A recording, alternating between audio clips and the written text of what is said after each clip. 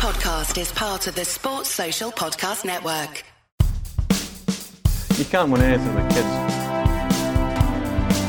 I will love it if we beat them. Love it. How much are the players looking forward to Arsene Wenger arriving? That's the space though. And a goal! Oh, fantastic start. Hello and welcome to the last episode of this season of 2021 and the end of season 3. We thought the best way to end this season would be to have a roundup and a look back at the year 2000s. A decade in life can seem a very long time or a very short time. There was a period when it became possible to change coaches 15 times a season or not change at all. The noughties, we started to see the birth of the super stadium, the start of an owner revolution, with no less than 3 big clubs getting taken over by outside investment. And then transfer fees went wild. This week, I'm joined by just David Holland. How are you, mate? Yeah, not too bad, mate. Yourself? Yeah, not bad. Did you watch much of the football the weekend? Well, yeah. Unfortunately, both our teams got pumped, didn't they? So it wasn't a great weekend for Arsenal and Man United, that's for sure. But losing to Liverpool's not as bad as losing to Watford. But now we're all finding out that Ole Gunnar Solskjaer is a lovely guy. That's all we're hearing, isn't we? How lovely he is. Yeah. Well, I mean, last week's episode, we went back in time and we looked at the best of Man United and the best of Arsenal and the best of Chelsea. And feedback was quite good for that episode. I really enjoyed it, listening back to it. I wish I can go back to that decade, obviously, with what we're seeing at the moment with both clubs, you know. Well, Chelsea's the only one that has carried it on, isn't it? I mean, we're going through a torrid time, the pair of us. Yeah, so I think we both agree that we're going back to that would be lovely. But I don't know. I think you got more chance of getting back to glory days. We definitely haven't. Well, let's look back. So this week we're going to look back at the noughties, as we said. A few topics will come up. I mean, the noughties had so much. I know we've done the 90s and the revolution with Sky Sports coming in, the Bosman ruling, and then you go to the noughties where it was just so much happened in football. I mean, every decade, obviously, so much happens in every political TV or whatever. I'm going to start off with the Galacticos. So I'll read you a little bit here, Dave. So, yeah. I mean, what a decade. Let's start with this, the rise and fall of the Galacticos. This was somewhat of a foul test. You know, Figo, Zidane, Beckham, Ronaldo all came in, but they've never really dominated world football. I think when they Perez signed them, every year was a Galactico got signed, and the idea was they were going to go on to be the most dominant team in world football, but it never really happened for them. I think at the start it was okay, wasn't it? Didn't they get a couple of Champions Leagues? From 2000, didn't it be Valencia or 99 or something like that? That was first start. Galacticos. That was McManaman. That was just before. The Galacticos came just after that. They. But do you know what I think it is? I think every team that's gone on to do well have 1 or 2 world-class players. I think it's the underrated players that make the team. You know, like as we discussed, like your Carricks and your Makelele's and all that sort of stuff. The team players, you can't have 11 luxury players. It for me, it just would never work, and that's why it's probably other than PSG who like to do it now, really, it just can't work because you can't afford. A lot of teams can't really afford to have 1 luxury player sometimes, especially depending on what league position you're in. You know, like a skillful player, or you know, like when you're trying to in a dogfight, is no good. So to have 11 of them, prima donnas, probably don't want to track back. You know what I mean? Like, it just doesn't work. I think you have 1 or 2, and then you got the workhorses in the other teams that are willing to do the stuff that these boys are not going to do. And I think that's why that failed. On paper, it's amazing. Do you know what it reminds me of when you see it? It reminds me of like a glorified Adidas advert, but they're all in Real Madrid shirts. Do you know what I mean? You know, like when years ago when it used to come on and it showed you had your Ronaldo there and all the top players in Adidas, and they'd play a game against like monsters or something, and they, you know, like it was that's what the Galacticos was, wasn't it? It was just like a glorified Adidas advert. Yeah, I think that's a good way of putting it. I mean, it is interesting in terms of what they achieved was a little what the outlay of the players they brought in were massive, obviously, but I think also, I don't know what it was. Watching them, they were amazing. Like, just it's amazing how they did it, because although there's a lot of personalities like Beckham and Zidane and Raul and Ronaldo, everyone seems to have got on. I don't remember reading much about, you know, egos in that squad. The likes of, you know, Ronaldo and Beckham seem to have got on with each other. Then you had like Roberto Carlos was there as well. Casillas was an academy player. I mean, do you know what the problem was? It was all attacking players. Yeah. There was no spine. You know, like it's all well and good having them players. And I'm sure, I mean, I've saw some clips the other day. I saw Beckham from a corner. Don't know if you've seen it, where Roberto Carlos is on the edge of the box and Beckham just hit a ball, sweet ball, just right out to him, pinpoint. And then Roberto Carlos hit it on the Buddy Ollie, left foot bottom corner. Right. It was amazing. And it's like Harlem Globetrotter stuff. You know, that's what they basically were. But they never had any spine. It was all attack. And that's probably why it failed, you know. And again, you've got the problem of if you have too many of them and you start leaving them on the bench, then that causes unrest. You know what I mean? That's what you need to have a balance in a team. You know what I mean? Because you've got to please all these players as well. Well, I think that's why Barcelona went on to that period, because at that period I think the Galactico era was kind of 2003-ish to 2006-07. And in that period, arch rivals Barcelona won successive La Liga titles in 2005 and 2006, and they won the Champions League in 2006. And they weren't amassing the same. Obviously, they had Messi to a point in that squad, and they had really good players. It wasn't an average team by any stretch of the imagination. But I just think it's amazing that they didn't go on to dominate, considering in the last couple of years in Europe with Zidane and Ronaldo there, they won 3 Champions Leagues, on a bounce, which is, compared to this squad, like for like, it's amazing they couldn't dominate that back in that period. I also saw as well that they tried to sign Totti. Yeah, I mean, how do you drop Totti into that team and all? Most of them are playing in the same position. I know. You know what I mean? You'd have just to get him on the pitch, you'd have probably Zidane at right back. It's getting silly. Like I say, as you well know, you need a balance in a team, and that team does have no balance. You know what I mean? Like they're world-class players, and it's brilliant. And I think kids would have loved that. Like at our age, where we were just coming out of school then, so we found drink and women and all that. So we probably wasn't as fascinated. But I could imagine the school kids, young like secondary school kids coming in and saying, "Oh, the Galacticos this," and it would have been buzzing for that. But like I say, I was coaching at the time, and I remember more so when Beckham went, definitely. But the amount of T-shirt that Real Madrid shirts had popped up with kids training in Real Madrid first, which prior to that, when we was at school, there was like very rare you got a kid. It was the odd person would have it. But when I was coaching, you would get a lot of kids having Real Madrid shirts off the back of that. I mean, Perez focused on bringing, as you said, attacking players. It was all about bringing in attacking players. He didn't like defensive, like Claude Makelele, one of the best defensive midfielders of his era, as we said.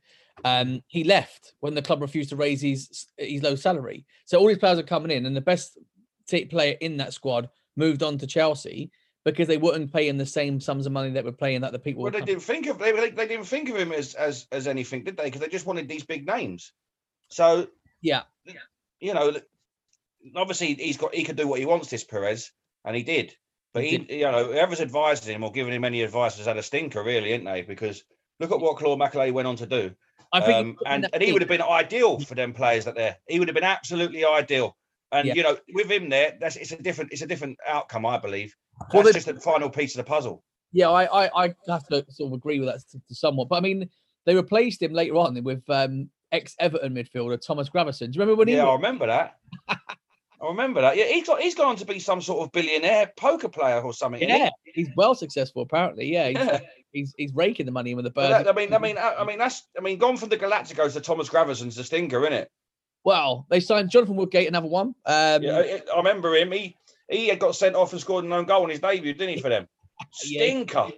And there was not a rumor, it was fact that they wanted to sign Ronaldinho before he went to Barcelona, but because of his ugly looks, they went for Beckham. Because they thought that Ronaldinho wouldn't sell the same amount of shirts. I mean, probably truthfully, as Beckham would. But he went on that season that they signed Beckham instead of Ronaldinho, and Ronaldinho went on that season to win the European Cup and the Ballon d'Or. Well, yeah, I know. That's a bit of a liberty, though, isn't it? Imagine saying that. Like, nothing to do with football. We're just not signing you because you're ugly. I mean, it could happen to me and you. Do you know what I mean? We might not get a job because of our looks, but to come out and say it as well is a liberty, isn't it? To the takeovers, obviously in the 90s and 80s, you have people taking over clubs. I mean, we spoke about Jack Walker's millions. in terms of a wealthy person coming in, but it was generally a business person that came in from the local community that took over a club. But then we spoke about it last week with Roman Abramovich taking over at Chelsea. But he was the first sort of super wealth investment that came in 2003. But we also had the Glazers taken over by my club, quickly followed by the failed attempts of Hicks and Gillett at Liverpool, who nearly bankrupted the club in their period, which is a shame, but that's another story. Man City had 2 takeovers. They had the what was his name? Shinji something or other. It was Takawana, the Chinese or Philippine president at the time. That's right. Did he get nicked or so? He got nicked in the end, didn't he? Basically, or was that the Birmingham one? No. Yeah, he was told basically he had to sell everything because he had no actual money. And then they freeze his assets, wouldn't it? Yeah, I mean, you had to say at West Ham with the Magnus guy. I can't remember his name. That's right. Yeah. Billionaire who came over. That's why all that came in with didn't they have to do that? They do checks now, didn't they? Financial checks on guys now because of all that sort of caper, wasn't it? There was always allegedly, and I'm air quotations here. There was always called the fit and proper owners. That's it, Fit and Proper Persons Act. Yeah, that's right. It's never been properly done because you look at people who have taken over clubs and you're thinking, what task has that done? I mean, when Roman came into Chelsea, his wealth was over £18 billion. The Glazers used a leverage buyout at United, using the club's own money and debt to leverage against buying it. Glazers are alienated fans over the time, and we've got quite a few Man United fans that listen, so they can all have an opinion on the Glazers.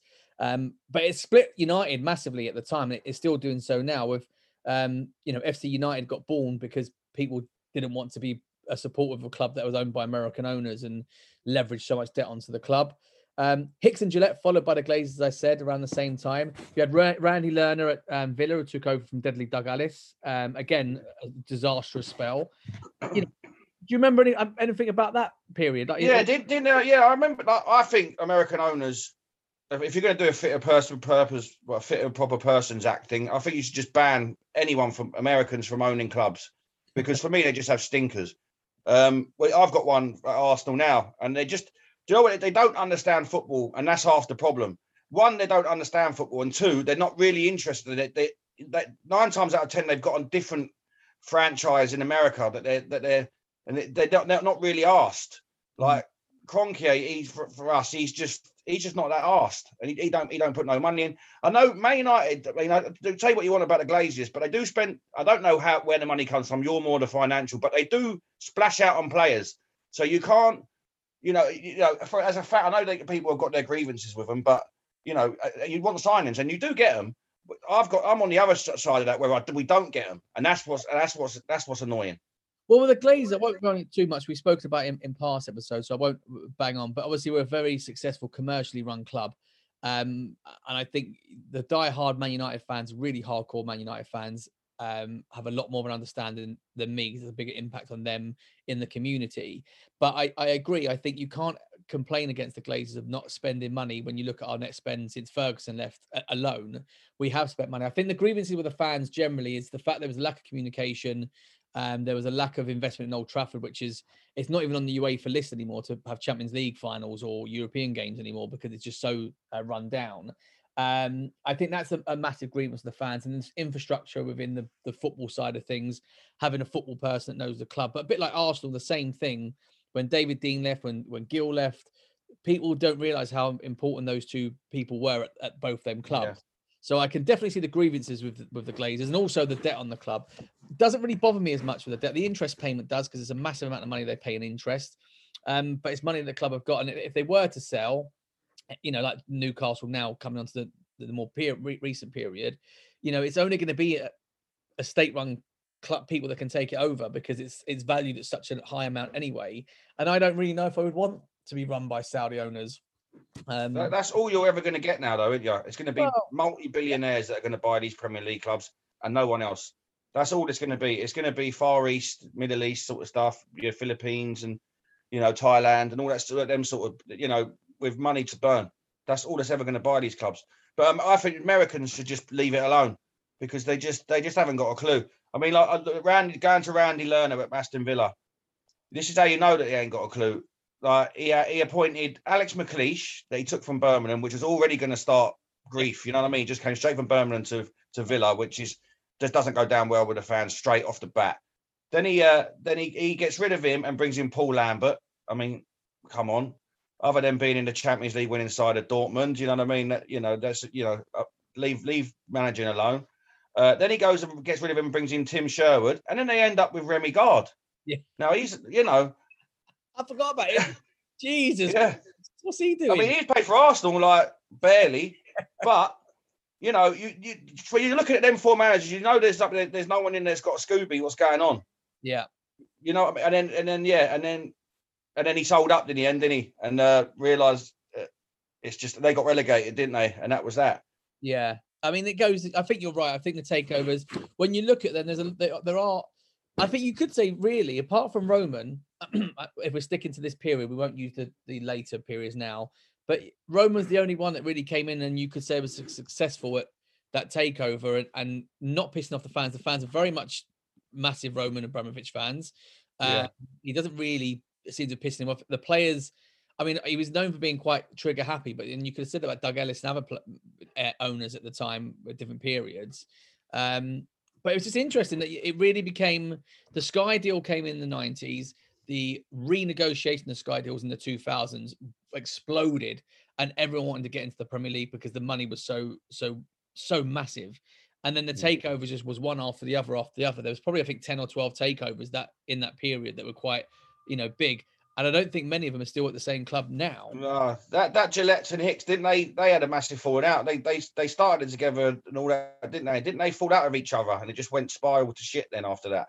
Yeah, there was a lot of issues. And they had a load of debt, didn't they? I think one of them didn't have as much money as he made out and all that, wasn't it?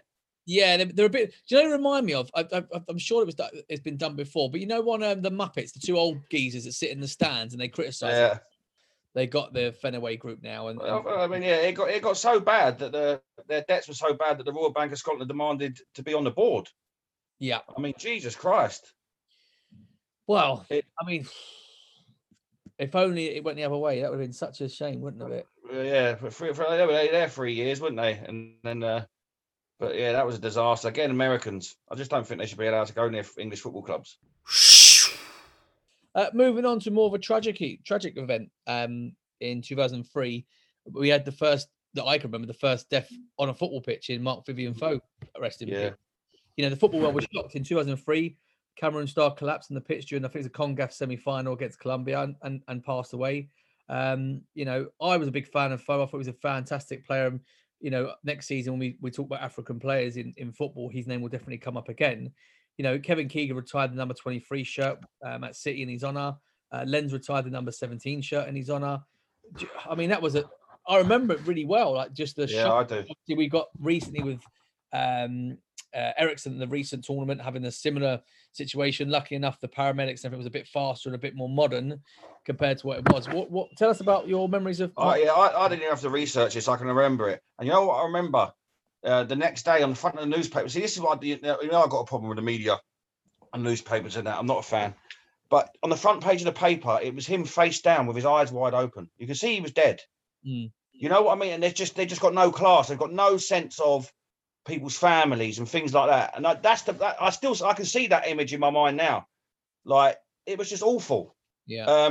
But what's come of it? I mean, obviously, with tragedy, there's lessons that have been learned.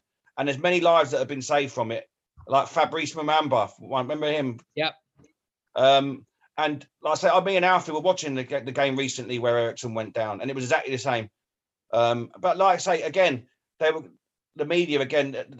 The players had to surround him so that there's no cameras on him. But they're zooming in on his wife or girlfriend in absolute distraught, which is just sickening. They should have just gone straight back to the studio. I know we're going off topic here a little bit, but yeah, anyway, but yeah, so I just, like I say, defibs now. I mean, I've not long been off my first aid course, so I've done all this sort of thing now. And having defibs at that, they've saved many lives, saved Ericsson's life, saved Maramba's life. Unfortunately for Foe, it was a little bit too soon in the times for that. Mm. But yeah, no, it was tragic. And I say he was a great player. I remember him. He was at West Ham, was he? Yeah, it was Lenz, then went on to West Ham, and then Leon. Yeah, I remember it. Yeah, he was a solid midfielder, wasn't he? Good player. Yeah. And that was just tragic. And But yeah, like I say, I can remember the front of the newspaper, just awful. It wasn't. And you think, like I say, you look at these guys, and I mean how fit they are. They train 5-6 days a week, and life's just so short. You know what I mean? That guy should have had his whole life ahead of him. He's playing football. You know what I mean? Doing all what we would dream of, and it's just cut short. It's tragic. But like I say, on the positive side of it, what's come of it now is that there's paramedics on hand, and and people's lives have got a good chance of coming through. I mean, going back to Eriksen, they were so swift that he was back to life before he left the pitch. Yeah, which was amazing. It's a tragedy, of course, as you said, but there was a lot of positive change in football from that. Obviously, someone had to lose their life. Unfortunately, it was Foe, but I mean, as we said, it's a great player. Very fond memories, and hopefully we don't see any more deaths on the pitch. Part of the reason from him and Fabrice Muamba and Eriksen have managed to well, even recently is Aguero, isn't it? Well, he's Aguero had trouble. He's have to retire now. Yeah, it's the medical checks. You would think, though, I suppose, as time's gone with medical checks, I remember we spoke to people, and the medical check before was, can you run? Can you kick a ball? Yeah, well, that's fine. Get in there. We want you. It didn't really matter. Whereas now, you would no chance. If a manager really wants a player, and he fails the medical, it's not happening, because the liability is just too much now. You can't afford to risk having anything happen. And obviously, I think the heart scans and the CGI, with MRIs now, are just so much more thorough than they would have been, and they'll find problems with heart conditions. And again, we spoke about it last week, so I don't want to go into too much, but in May 2004, the world was introduced to the special one. The often eloquent and often arrogant, but very charming Jose had a very successful period in the noughties. He took little old Porto, made them champions of Europe, and a quote that made headlines to a journalist was, "Are you proud to be appointed the Chelsea manager?" And his reply was, "You should be happy if they have a European Champions League winner for a coach." The start of a real change in philosophy in football. You had Wenger with the first real change in the 96, and the noughties, I would say, Jose coming in, re-changed the way football was played in England again. What would you say about that? Yeah, no, I totally agree. I mean, like I said last week, I'm not a massive fan of Jose, but I think he was at his peak then. Like we hadn't seen anything like him before, and them statements that you just come there was great. You know what I mean? You got everyone thinking, "Oh, who's this fella here?" Most of the team players, fans, other than Chelsea fans, are thinking, "Well, I hope he falls flat on his face." But he came and he tore it up, didn't he? We spoke about it last week that his first season was amazing. So you can't knock him for what he achieved, and yet you need character. Well, again, we spoke about characters. They're non-existent now. So for someone to come in the way he did, it's great. It's great for the Premier League. Yeah, I agree. I think it was fantastic in coming in. I remember reading the headlines, and a friend of mine is a Chelsea fan, and he was kind of ecstatic about the arrogance and I think his demeanor, his personality fit with Chelsea at the time, because they were a club that weren't really liked that often by a lot of people. Roman had come in, they sat Ranieri, who was popular at the time. And last week's episode, we played a clip of Peter Kenyon coming in and saying, well, after a week, we knew Ranieri wasn't the man for us. And obviously in England comes Jose. But he revolutionized, I think, not revolutionized, maybe not the right word, but I think he brought something to the Premier League that even Ferguson had to change his model of football, because he realized, I think we said before, where Man United were always known for, getting through to Christmas, and then Christmas on would kick in. That was taken away. You couldn't do that anymore under a Jose, because it was from day dot to the end of the season. Those teams were just machine-like. And the way the powerful forward, the big man up top, the shutting down quickly. And then United had to change, and Arsenal had to change, and Arsenal couldn't adapt to it. Obviously, money-wise was a bit different that time when you building the stadium. But he was just phenomenal. I mean, his career is not as... I think his career is harmed slightly. I don't think we mentioned as one of the world's best in another 10 years. If he keeps going down the road he's gone down. But yeah. Is that, like I say, when he came in, he's like you say, his demeanour, he's not the same person, is he? I mean, I know everyone changes, but it's even his interviews and that weren't the same anymore. He was more, arsey, wasn't he? Before he was quite witty, and the things he come out with, you could like laugh at and you could get on with. But towards the end, he was bitter, wasn't he? Yeah, it's easy to do when you're winning and you've come in and you are so confident that you're going to win things, and you're Jules with Ferguson and Wenger and all this, and you're winning trophies. Then you go abroad and you're winning trophies, and you come back and you win a trophy. Then when it goes wrong, there's a pattern that's coming into play, and you can't change it because you're so arrogant. Because why wouldn't you be when you won what he's won? And he hasn't been able to adapt to now what the Pep and the Klopp era of football is, and the Ajax mold of football hasn't been able to adapt to that. And I think, it's very easy in football now. You can become a dinosaur very quickly. You've got a cycle, haven't you? Like you say, I know Ferguson managed to rejuvenate himself a few times. Yeah, and not many people could do it. Wenger didn't do it. No. I don't think I wouldn't go as hard to say Jose did. Jose's had a bit of a life, like a milk bottle. He's had a bit of a lifespan. Yeah, and now he's just bouncing from club to club. The Jose that turned up at Chelsea in was it 2004? 2003, I think. That Jose is never turning up at Tottenham, ever. Yeah, you know what I mean. Like that's how you know his lifespan's gone to shit, because that man's not taking that Jose's not taking a Tottenham job ever. Agreed. I spoke about Steven Gerrard, didn't I? A couple of weeks ago, I thought he was fantastic in our players that we picked, that we admired. And what better than to talk about Istanbul, Champions League final. I mean, for someone to drag a team from 3-0 down at half time to go on to win the Champions League, I don't think we'll ever see it again. Honestly, like I say, it was like a one-man show. Yeah. To just pull a team, it was just amazing. I know you talk about Keane doing stuff like that, but this, I mean, that final had it all. It had it all. You know, I mean, it was a stinker of. It couldn't have gone worse for Liverpool first half. And to get it back to 3-3 and then win on penalties, it was just unbelievable. That's a game you could watch over and over and over again and still be shocked at what happened. Yeah, I mean, it was it was. You never see. I mean, to be a Liverpool fan or to be a fan of a game like that where your team's come and done that must be a magic. I mean, you had the similar sort of thing with '99, where it was dead and buried. That last gasp, them last moments where it looks like it's all over with, and it spins round in your favour is just amazing. Like I say, we have QPR people on it, don't we? Miller and with Zamora. Them last minute moments are just what it's all about. And for me, it was, you'll never see a display like that ever, I don't think. I remember watching it. Well, I say watching it, didn't I? I left. I had it on, and I watched it downstairs in the sitting room. It went to 3-0, and I was like, I'm done. I'm finished now. I've never watched anymore because it's over, dead and buried. And I went upstairs, and then it was before WhatsApp and all that stuff. Obviously, this is like 2004, was it, this game? 5, wasn't it? Was it 5? Hold on. Yeah, I think it was 2005. Yeah, 2005. And then I remember it got to 3-3, and I was getting these barrage of texts, but I was like, I'm not interested. That Liverpool fans texted me. I was like, nah, I'm not interested. And then next thing you know, my dad's ringing me, going, are you watching this? I said, no, turn it off. He's like, it's penalties. I said, what do you mean? And he said, oh, it's 3-3. I said, what do you mean it's 3-3? He said, that's 3-3. So I remember it was ITV, and I had to wait up until like 1 a.m. to watch the replay of or the highlights on to watch the game. So I didn't experience it live. And since that, I've been very rarely have I turned off a game when someone's 3-0 down, because Newcastle, Arsenal 4-0 down a couple of years. Thanks for bringing that one up. I knew that was coming. Let me look at the teams, right? I mean, for me, this is the worst team that's ever won the Champions League, right? I'm going to read you the... Yeah, go on. Hit me. I know there's a few players in there. Vladimir Smica's in there. He scored, didn't he? Yeah, Smica scored.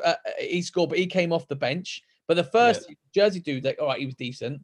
Steve Finnan, Jamie Carragher, Sami Hyypiä, Toure, Xabi Alonso, Garcia, Steven Gerrard, John Honorees, Harry Cole, Milan Barros. On the bench, Scott Carson, Jessamy, I don't know who he is, some Spanish bloke. Didi Hamann at the end of his career, Antonio Nunes, Igor Biscan, Djibril Cissé, and Vladimir Smica.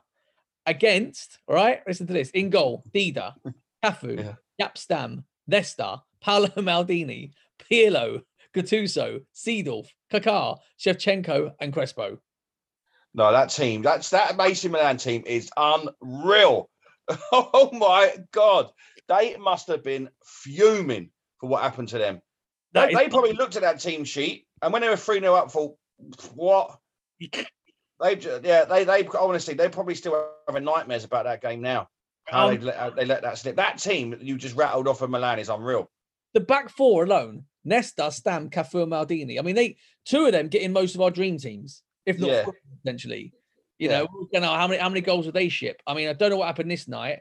And then obviously, as you said, the Gerrard performance, the FA Cup game against West Ham, and this game, with the players he had around him. I mean, they're pretty. I mean, really, if you're comparing like for like, I mean, it's in a very average Liverpool team against a world. That team has no right to win the Champions League. No right. No. But that's what Gerrard was for me. I think Gerrard. I mean, I said it before. He had that in him. You know, like that's how for me he's England's the most well-rounded midfielder we've ever produced. And it's for things like that on the big stage. He stepped up.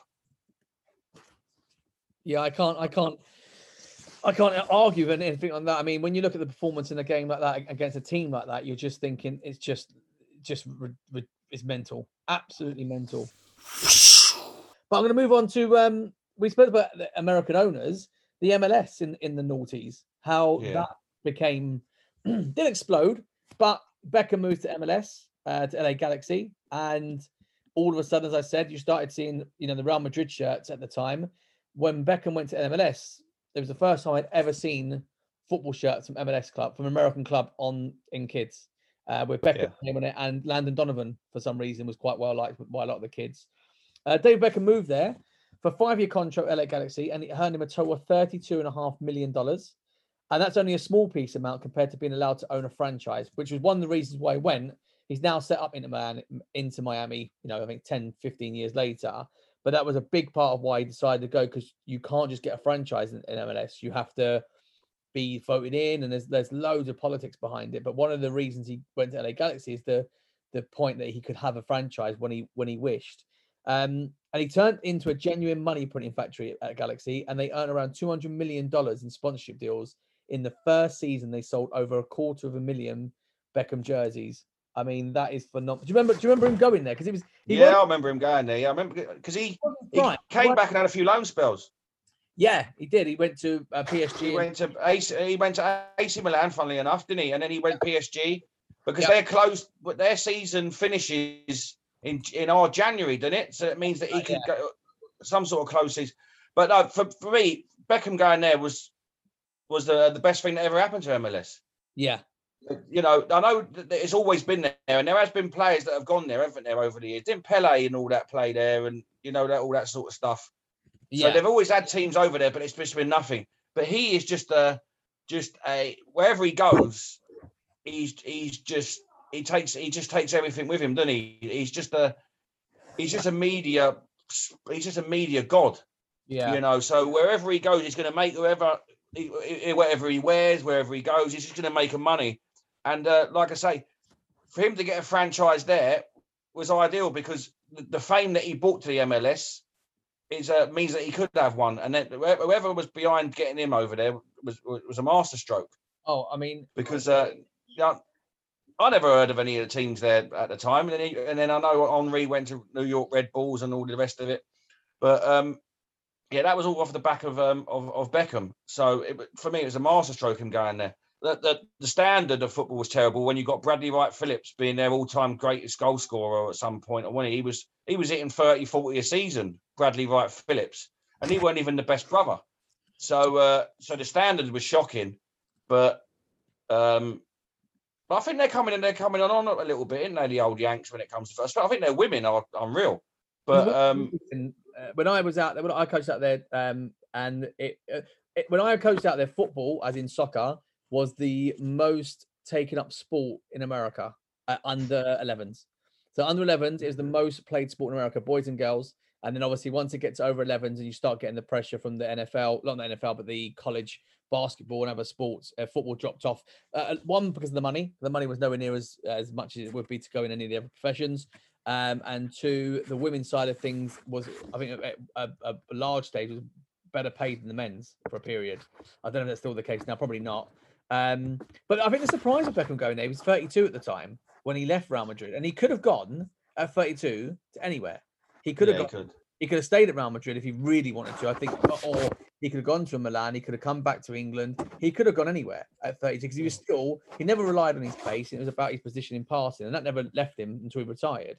He was out there for 5 years. Obviously, he went to PSG and Milan, but yeah, I mean that is a massive shock, and it did open the door because you said about Pele and other players, but a lot of players went there at the back end of their career, like the proper. Oh, that was what it was. It was always going there to retire, wasn't it? Even Gerrard, funny enough, he went LA Galaxy as well, didn't he? He did, but he was not a spent force. That would be wrong. But he wasn't the player he was at Liverpool, and he wasn't. No. Do you know what I mean? Whereas Beckham, he had a massive amount to sort of offer any club he went to, as he's shown when he went to Milan, and they tried to keep him, but he had this 5-year deal, and the same with PSG. They tried to sign him, but he obviously knew from a business point of view that he wanted that franchise, and I think he's very, very, very clever. Yeah, very clever. He knows exactly what he's doing. But like I say, going back to the American sports, we was talking to Robbie Mustoe, and Robbie Mustoe was saying, wasn't he? It's very difficult. Soccer will never get ahead of your basketballs, your baseballs. Yeah, it's just so difficult to break that market. Yeah. So there'll always be a little bit behind all of us because it's our national sport. But yeah, no, Beckham going there. Beckham's going there when he still had some stuff left in the locker. Did he still play? He was still playing for England when he went over there, wasn't he? I think did he not come back and have internationals? I'm sure he did. Yeah, I'm pretty sure he was still playing because I think that was one of the things that not got criticised, but one of the things was should he be playing for the national team when he's playing in like MLS? And I think there was a bit of a controversy about that, but he got phased out due to that. I think at the back end of that because he was playing in MLS, it was a lower standard of football. What's next, Dave? What would you mention as a next topic? Would you say about the England flops, maybe? Yeah, why not? That was a stinker. The old Wally with the brolly. Steve McLaren, great coach, manager, no, and that was just a torrid qualifying campaign. It was absolutely shocking, and some of the group we were in was how we didn't qualify was ridiculous. But Croatia, fair enough, we should have been fighting out with them. Russia, give or take, they should be a hard game. We should beat them. Israel, Macedonia, Estonia, and Andorra. How do we not qualify from that group? It's ridiculous. And I'll tell you how we don't qualify from that group because I'm looking at that. I looked at that England squad earlier, and they are bang average. Bang average. So look, this is just one of the squads. Carson, Mika Richards, Campbell, Lescott, Wayne Bridge, Wright Phillips, Gerrard, Barry, Lampard, Joe Cole, and Peter Crouch. Now, Gerrard, yes, great. Lampard, great. But I look at that squad and I'm thinking, for me, it's average. All right, it's an average squad, but there's players that were injured from that because Rooney was around that time, Emil Heskey was around, was around. A lot of players were injured over that period. But do you know what? This is the first tournament or first period where it really got mentioned about the big debate of starting about the small pool of English players to choose from. And you just mentioned that as bang average. And one of the reasons that was mentioned is because the power of the Premier League and the foreign influences coming over was said that England managers had such a small pool to pick from now that this would happen. But yet you look at the squads now and how we've developed under Southgate to a point, and there's more foreign players than there's ever been, really, compared to there to now. But yeah, I fell out of love with English football after that period. I was really bored of it. I thought I've always been average for a long time. But I mean, as you said, you should have qualified. It's the first major. Look, I mean, I went through the results, and we scraped a 1-0 win against Macedonia away. Peter Crouch scored. And then we played Macedonia again at Old Trafford. We drew 0-0. Shocking. We lost 2-0 away to Croatia. Gary Neville, funny enough, scored an own goal. Yeah. Stinker. We drew 0-0 with Israel. Away at Israel. I mean, McLaren was awful. And then we lost 2-1 to Russia in Russia. Rooney scored. And we lost 3-2 at home to Croatia. We did not deserve to qualify, and we got our just desserts. Yeah. The worst thing about it was not only didn't we qualify, right? We finished third in that group. We only just beat Israel in that group on goal difference. Otherwise, we could have finished fourth. Out of a 7-team group that had Macedonia, Estonia, and Andorra in it, and we could have finished fourth if it wasn't for goal difference. Yeah. I mean, that is disgraceful. It was absolutely disgraceful. But like you say, McLaren wasn't great, but like I said, for me, I mean, hindsight's a wonderful thing, because at the time we were probably going mental about how this team didn't qualify. But, we're 15 years down the line. And like I say, the players that I rattled off are not, only a handful of them are getting in an England team now. Well, I think this is a lot to do with management as well, because it was the golden generation of this pressure. We're supposed to win something, and we had a decent couple of tournaments. Sven then got kicked out, or rightly was sacked, and then we were linked to, at the point after he left, it was Scolari was linked to, but we mucked that up and they turned us down. And then I think we were linked with, I think Sam Allardyce was linked with it loosely, and I think also Alan Kirbishley had an interview for the job. But eventually they went to Steve McLaren, who was the number 2 under Sven. Wasn't very good at international at the managing in the Premier League when he went to, I think, Blackburn at the time. He should never been in charge, and he's proven he's a good coach but not a good manager. And I think it was that period where we were lost. There was no transition. It was kind of the golden generation all kind of left at a very similar time at their peak of powers, like Rio, Beckham, Gerrard, in terms of real quality. Rooney was obviously coming through, but I think he was tarnished by the players and the manager before him. And obviously it's taken until now really to really push on since 2004, 2005. So it wasn't a good period. I don't think the noughties overall was a good period for English football in internationally. We just, 2010 wasn't particularly great. It was a rough period for English football. Let's move on, because I don't want to talk about it anymore, because it's just frustrating me speaking about them. By the end of the year, Maldini would place third in the Ballon d'Or, despite being already 36.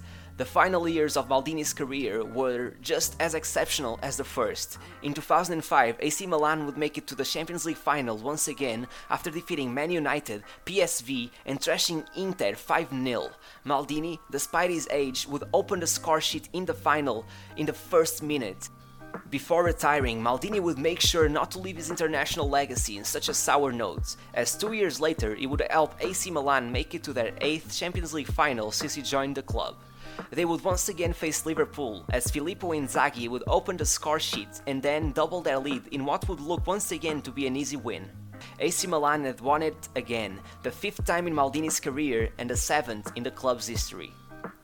Maldini lifted the trophy at 39 years of age, the oldest ever captain to do so. Having won the Champions League 5 times and 7 Scudettos, he has an unbelievable resume. Maldini is football royalty, a name to be respected, a name to be feared, maybe the name of the greatest defender of all time. A god. Yeah. The Maldini, Paolo Maldini, retires in 2009. One of the biggest retirements, and only until Ferguson retired, I would say, was equaled in terms of legendary status. Over 25 years, over 1,000 games, inspirational performances, trophy after trophy, Paolo Maldini finally said goodbye to AC Milan, bringing down the curtain on a glorious and glittering career. I mean, he played for Milan since 85, and it's nothing short of remarkable. Just not even getting injured, really. No drop-off, no letdowns. Not until Ronaldo, at this age now, have we seen a player that just doesn't seem to age. He was combative, athleticism, his style, his good looks, running up and down, crossing from deep, driving forward. He could dribble. I could go on and on and on and on and on about this man. We spoke about him umpteen times, but the God retires. It's a sad day for football. That man should have lived on and played forever. I think he probably still could. There's probably teams he can still get into. I've said this before, because I've waxed Liverpool about him. He is the greatest defender for me that's ever laced up a pair of boots. He had everything. Like I say, he had longevity, like you said, injuries with no problem. He was second in the Ballon d'Or in 95 to old George Weah. I mean, defenders and that don't usually get any of that. He just had it all. He could bring the ball out. He could play on the left. He could play left defense, centre defense. He probably could have gone in goal. He was just the epitome of defending, especially Italians. I mean, because Italians are known for their defenders. And if you just You can guarantee that if you ever asked anyone about Italian defender, his name's got to be the first one that comes off their lips. It would have been lovely. It would have been great to see him try his hand elsewhere, but I have no doubt he'd have been great no matter where he went. Obviously at AC Milan, he is a god, and I think his son's playing now, isn't he? Yeah. So that name will live on in Milan. Sorry, mate. What a shadow that is to bear down. I know, but his father played as well, didn't he? Yeah. The Maldini name is just synonymous with Milan, isn't it? Yeah. I think it'd be a sad day when there's not a Maldini in the squad. I think that's their aim, is just to keep Maldini in the squad for as long as they can. Do you know who Joey's last Champions League game was against? No, I don't. Arsenal. Oh, was it? Arsenal knocked him out 2-0 in a Champions League quarter-final or whatever it was, or second round. And that was Maldini's last, that season, it was Maldini's last Champions League game. Oh, my God. I'm fuming about it, to be honest with you. I didn't want it to be my team that retired him from the Champions League. I'm not happy about it. I might get that scrubbed off of Wikipedia to Liberty. Well, there's another retirement, just briefly. I mean, obviously that one was Romario, Mr. 1000. He also retired in the same year. I think 2009 he retired. Another legend. I've put him in my in one of my team, a couple of my teams that we've done. He was a goal machine, unbelievable. It was the passing the torch between him and R9, wasn't it? Yeah, just another one. You know, there's a few retirements in football that deserve a proper send off. Richard Dunn lost out. Oh, Henry! Oh, it's in the net. It's a goal. I think the Irish players are appealing for a handball here. He's given the goal.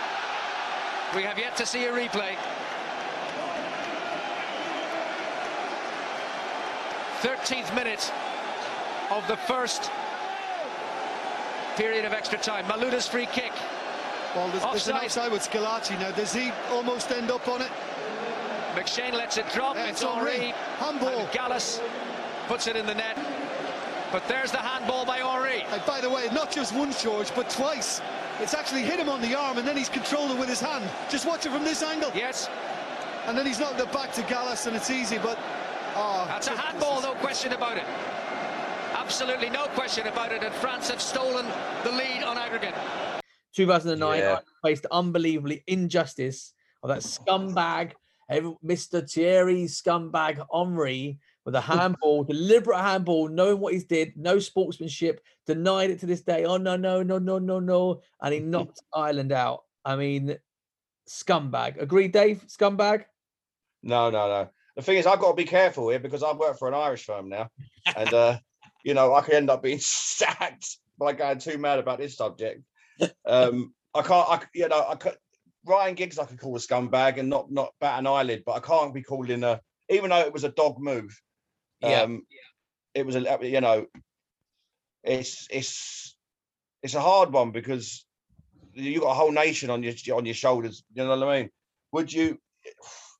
Of course you would. It is a fine line between being loyal and doing the right thing when you could go to a World Cup or whatever it was. Yeah. But it was outrageous. They wouldn't have qualified. They needed to win as well. Is that what it was? Was it not? Yeah. Oh, that was. Oh, that's right. It was a playoff, wasn't it? Yeah. Sorry, that was. It was a playoff. Yeah. Yeah. Shit. Yeah. So do you take your cut? Do you? I mean, how would it have gone down with the French if he would have turned around and went, no, actually, that wasn't a goal. Sorry, that's not happening, and they don't go through. I don't know. Would they have been as loyal to him as you go for fair play for being sportsmanship? We're not going to the World Cup. Wow, that is the question, isn't it? Really, I mean, they could have gone on to. It might have gone to penalties, and they could have gone through anyway. I mean, Trapattoni was in charge of the Irish team, the Irish team at the time, and they went unbeaten in their group with 4 wins and 6 draws, and they could have been pitted against Portugal, Greece, or Russia for a place at the World Cup in South Africa, but they got France. And it's a draw that nobody wanted. It's the only game they did not want. It was Henry, Anelka, Malouda, Benzema, Evra, Gallas. So many great players. But they were unbeaten as their group stages. So they fancied their chances. And then it was obviously they'd done really well in the game. And then obviously you get twat face decides. It's a harsh way to go to not go through. It's one that will stay forever. Well, there was and today it doesn't happen. Today it's ruled out. That's it. VAR that's it. There's no. This doesn't happen. Yeah. But you can't live in a. I'm sure of replaying it and trying to. There was loads of uproar about it because it was so obvious and blatant, obviously, to see as a fan on the TV. And I don't even think Henry ever came out and apologized. I might be wrong. Someone correct me if I'm wrong, but I don't even think Henry came out and apologized all this year. I don't think he did. You know what? The thing is, remember Arsenal done it. Remember Kanu done something against Sheffield United. Was it in the FA Cup or whatever? Where the pass throw-in at a foul play. Threw it, and he scored from it. And they replayed that game, didn't they? Yeah. Probably they were hoping to dine off of that, but FIFA is so corrupt anyway. And back then, they need a France in their World Cup. Yeah. Over an island, they need, as much as I spoke about this before. The home nations that I think that they're superb. The fans that they bring, and like you said, the run they went on that World Cup qualifying campaign, they deserve to go. Yeah. But with your old Sepp Blatter and all that sort of stuff, they're wanting a France in it. Yeah. So there was no way they were going to replay that fixture. When you think of the noughties now, in terms of successful teams, two things come to mind: Spain, Spanish football, and Barcelona. In 2009, Barcelona became the first club in history to win everything. 6 titles in 1 year. Domestic champions, Super Cup, Champions League, European Super Cup, Club World Cup. They won everything in 2009. And then Spain, obviously, internationally, won the, done like what France did in the 90s.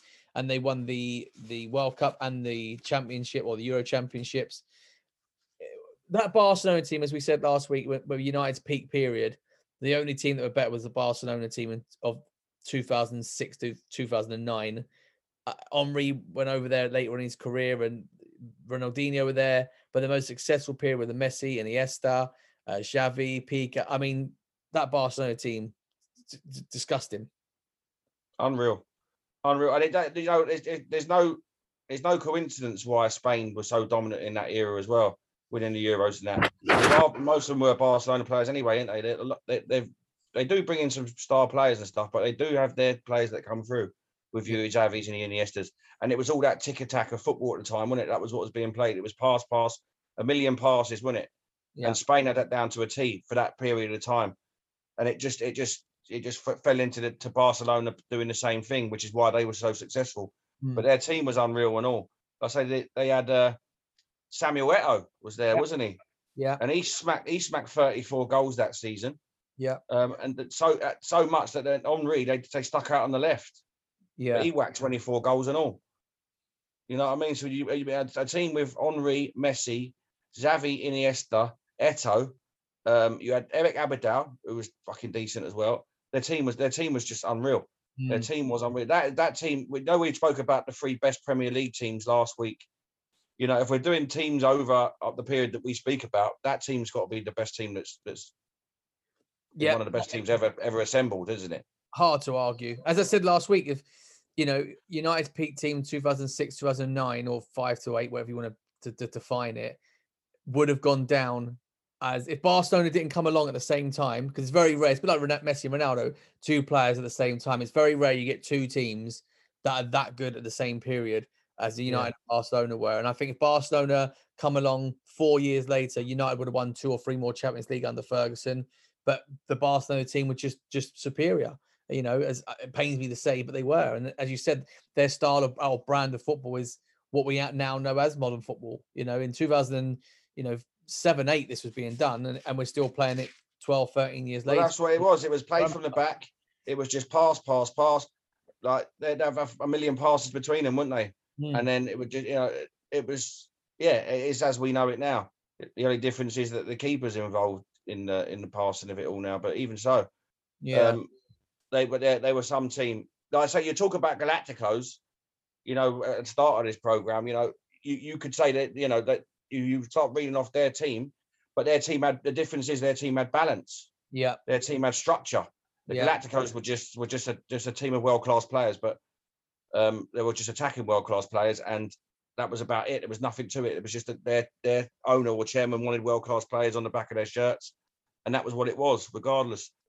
I never enjoyed watching Barcelona play it massively, if I'm honest with you, because I just found it sometimes, and I think the media were very loved up with it, and a lot of fans who watched it was. I watched a lot of Spanish football before I had kids. I used to watch a lot of Dutch and Spanish football, and obviously I could appreciate the quality of what they were doing, keeping the ball, but I always found a lot of their games quite boring because it wasn't competitive. It was just like one team was so good at keeping the ball and then score, and then it was just almost like, well, it's not fun watching one team dominate. I understood the philosophy and I enjoyed bits of it when they were dominating against a good team, but watching in the Spanish league, the formality of it was just quite boring. It's all possession based, isn't it? So when you're seeing someone just pass, I mean, if it's one end to the other and it's passed and it's done within, a bit of pass and moving, done within 6 passes and it's one end to the other and a goal comes of it, fantastic. Yeah. But it's not always that. It was a patient build up with it all, wasn't it? It was and then it go back and it was all this patient. Yeah. So I can totally understand what you mean. Yeah. But what they did was they had the ball so much that they just wore the game, wore them down, because without the ball, you're losing so much energy that they wear you down and then just destroy you. Yeah. You had Greece winning the Euros. You had they scored 5 goals the whole tournament, didn't they? That was rough. Or 6 goals. It was all 1-0, wasn't it? Yeah. It was rough, that was. But they won it at the end of the day. Yeah, no, we still haven't done it, so we can't knock them. Yeah, I think that's covered everything. Is there anything that I've missed that you can think of? England, Germany. That was in 2001, the 5-1. That's right. Under Sven. That was one of the greatest games ever. I mean, that was unbelievable, the 5-1. I win a hat-trick. Emil Heskey, when he scored, he done the old DJ bit. And our man Gerrard, wasn't it? Howard, Gerrard, that's Howard. Superb. That was right at the beginning of the noughties. That was 2001, yeah. Wasn't it? Yeah. So that was just away to Germany. You never again would that be, you know what I mean? What was that, 2001? When did Kalina retire? I think that was one of his last games, wasn't it? Remember Kalina? Yeah, I'm sure. It's 2002. I think he retired. That World Cup, I think he left the last one. But he was the ref for that game. I mean, talking about anything. I mean, how can we not mention old Kalina? He was the referee of the 2000. Yeah, bald head. Yeah. No, he was. Yeah, it was just. I mean, anytime you got in refereeing, you knew you was in for. It's amazing because referees in the noughties, I think, become really prolific in terms of becoming personalities almost. Graham Poll, players like that, and referees like that, and becoming centerpieces of games. Uriah Rennie. Yeah, Uriah Rennie. But Kalina was just he's a model referee. I don't ever think I saw him have a bad game. There was referees, and then he was the referee, wasn't he? Yeah. He was the one. Yeah. You had decent refs, but he was class. He was world class, wasn't he? Yeah. Oh God, yeah. He was. I mean, I don't ever think. I think when you knew he was on the pitch as a referee, you knew you were going to get fair, unbiased, and he would read the game of how to read the game of what that game needs. Does it need the yellow cards to come out? Is it getting too hot? Do I need to? Can I just let this game flow? He knew about who personality of players was. I think he got it right every time. And everyone can disagree with me, but I just don't think we've seen a referee like him since. And obviously we won't now with the modern football we've got. No. He was the referee for the 2-1 99 game of Man United Bayern Munich, the 5-1 England game. So he's got a lot of fond memories for a lot of the clubs that we've been part of in terms of what he's achieved. But Dave, I think we'll leave it there. Obviously, it's just 2 of us this week. Everyone's really busy and trying to keep up and keeping the podcast going. But I mean, everybody, guys, any feedback you've got, please let us know. Episodes for season 4, any guests you want to have on, any topics you want to hear us cover, please just send us an email at thephoenix5show@gmail.com or visit our Twitter page or our Instagram page. That's it, Dave. So that's it until Christmas. Maybe after New Year, we'll come back. And pick up some more topics, and that's it. You got anything planned now for the next couple of weeks? Time off? Just graft. Yeah, get to the 22nd, and I've got 2 weeks off, so that'll be beautiful. Lovely. And then brush up on me old 90s and noughties football, ready for the new season. Fantastic. Well, Dave, lovely as always, and hopefully we'll have a few more of the other lads back next season. And have a lovely week and a good Christmas. I don't speak to you before.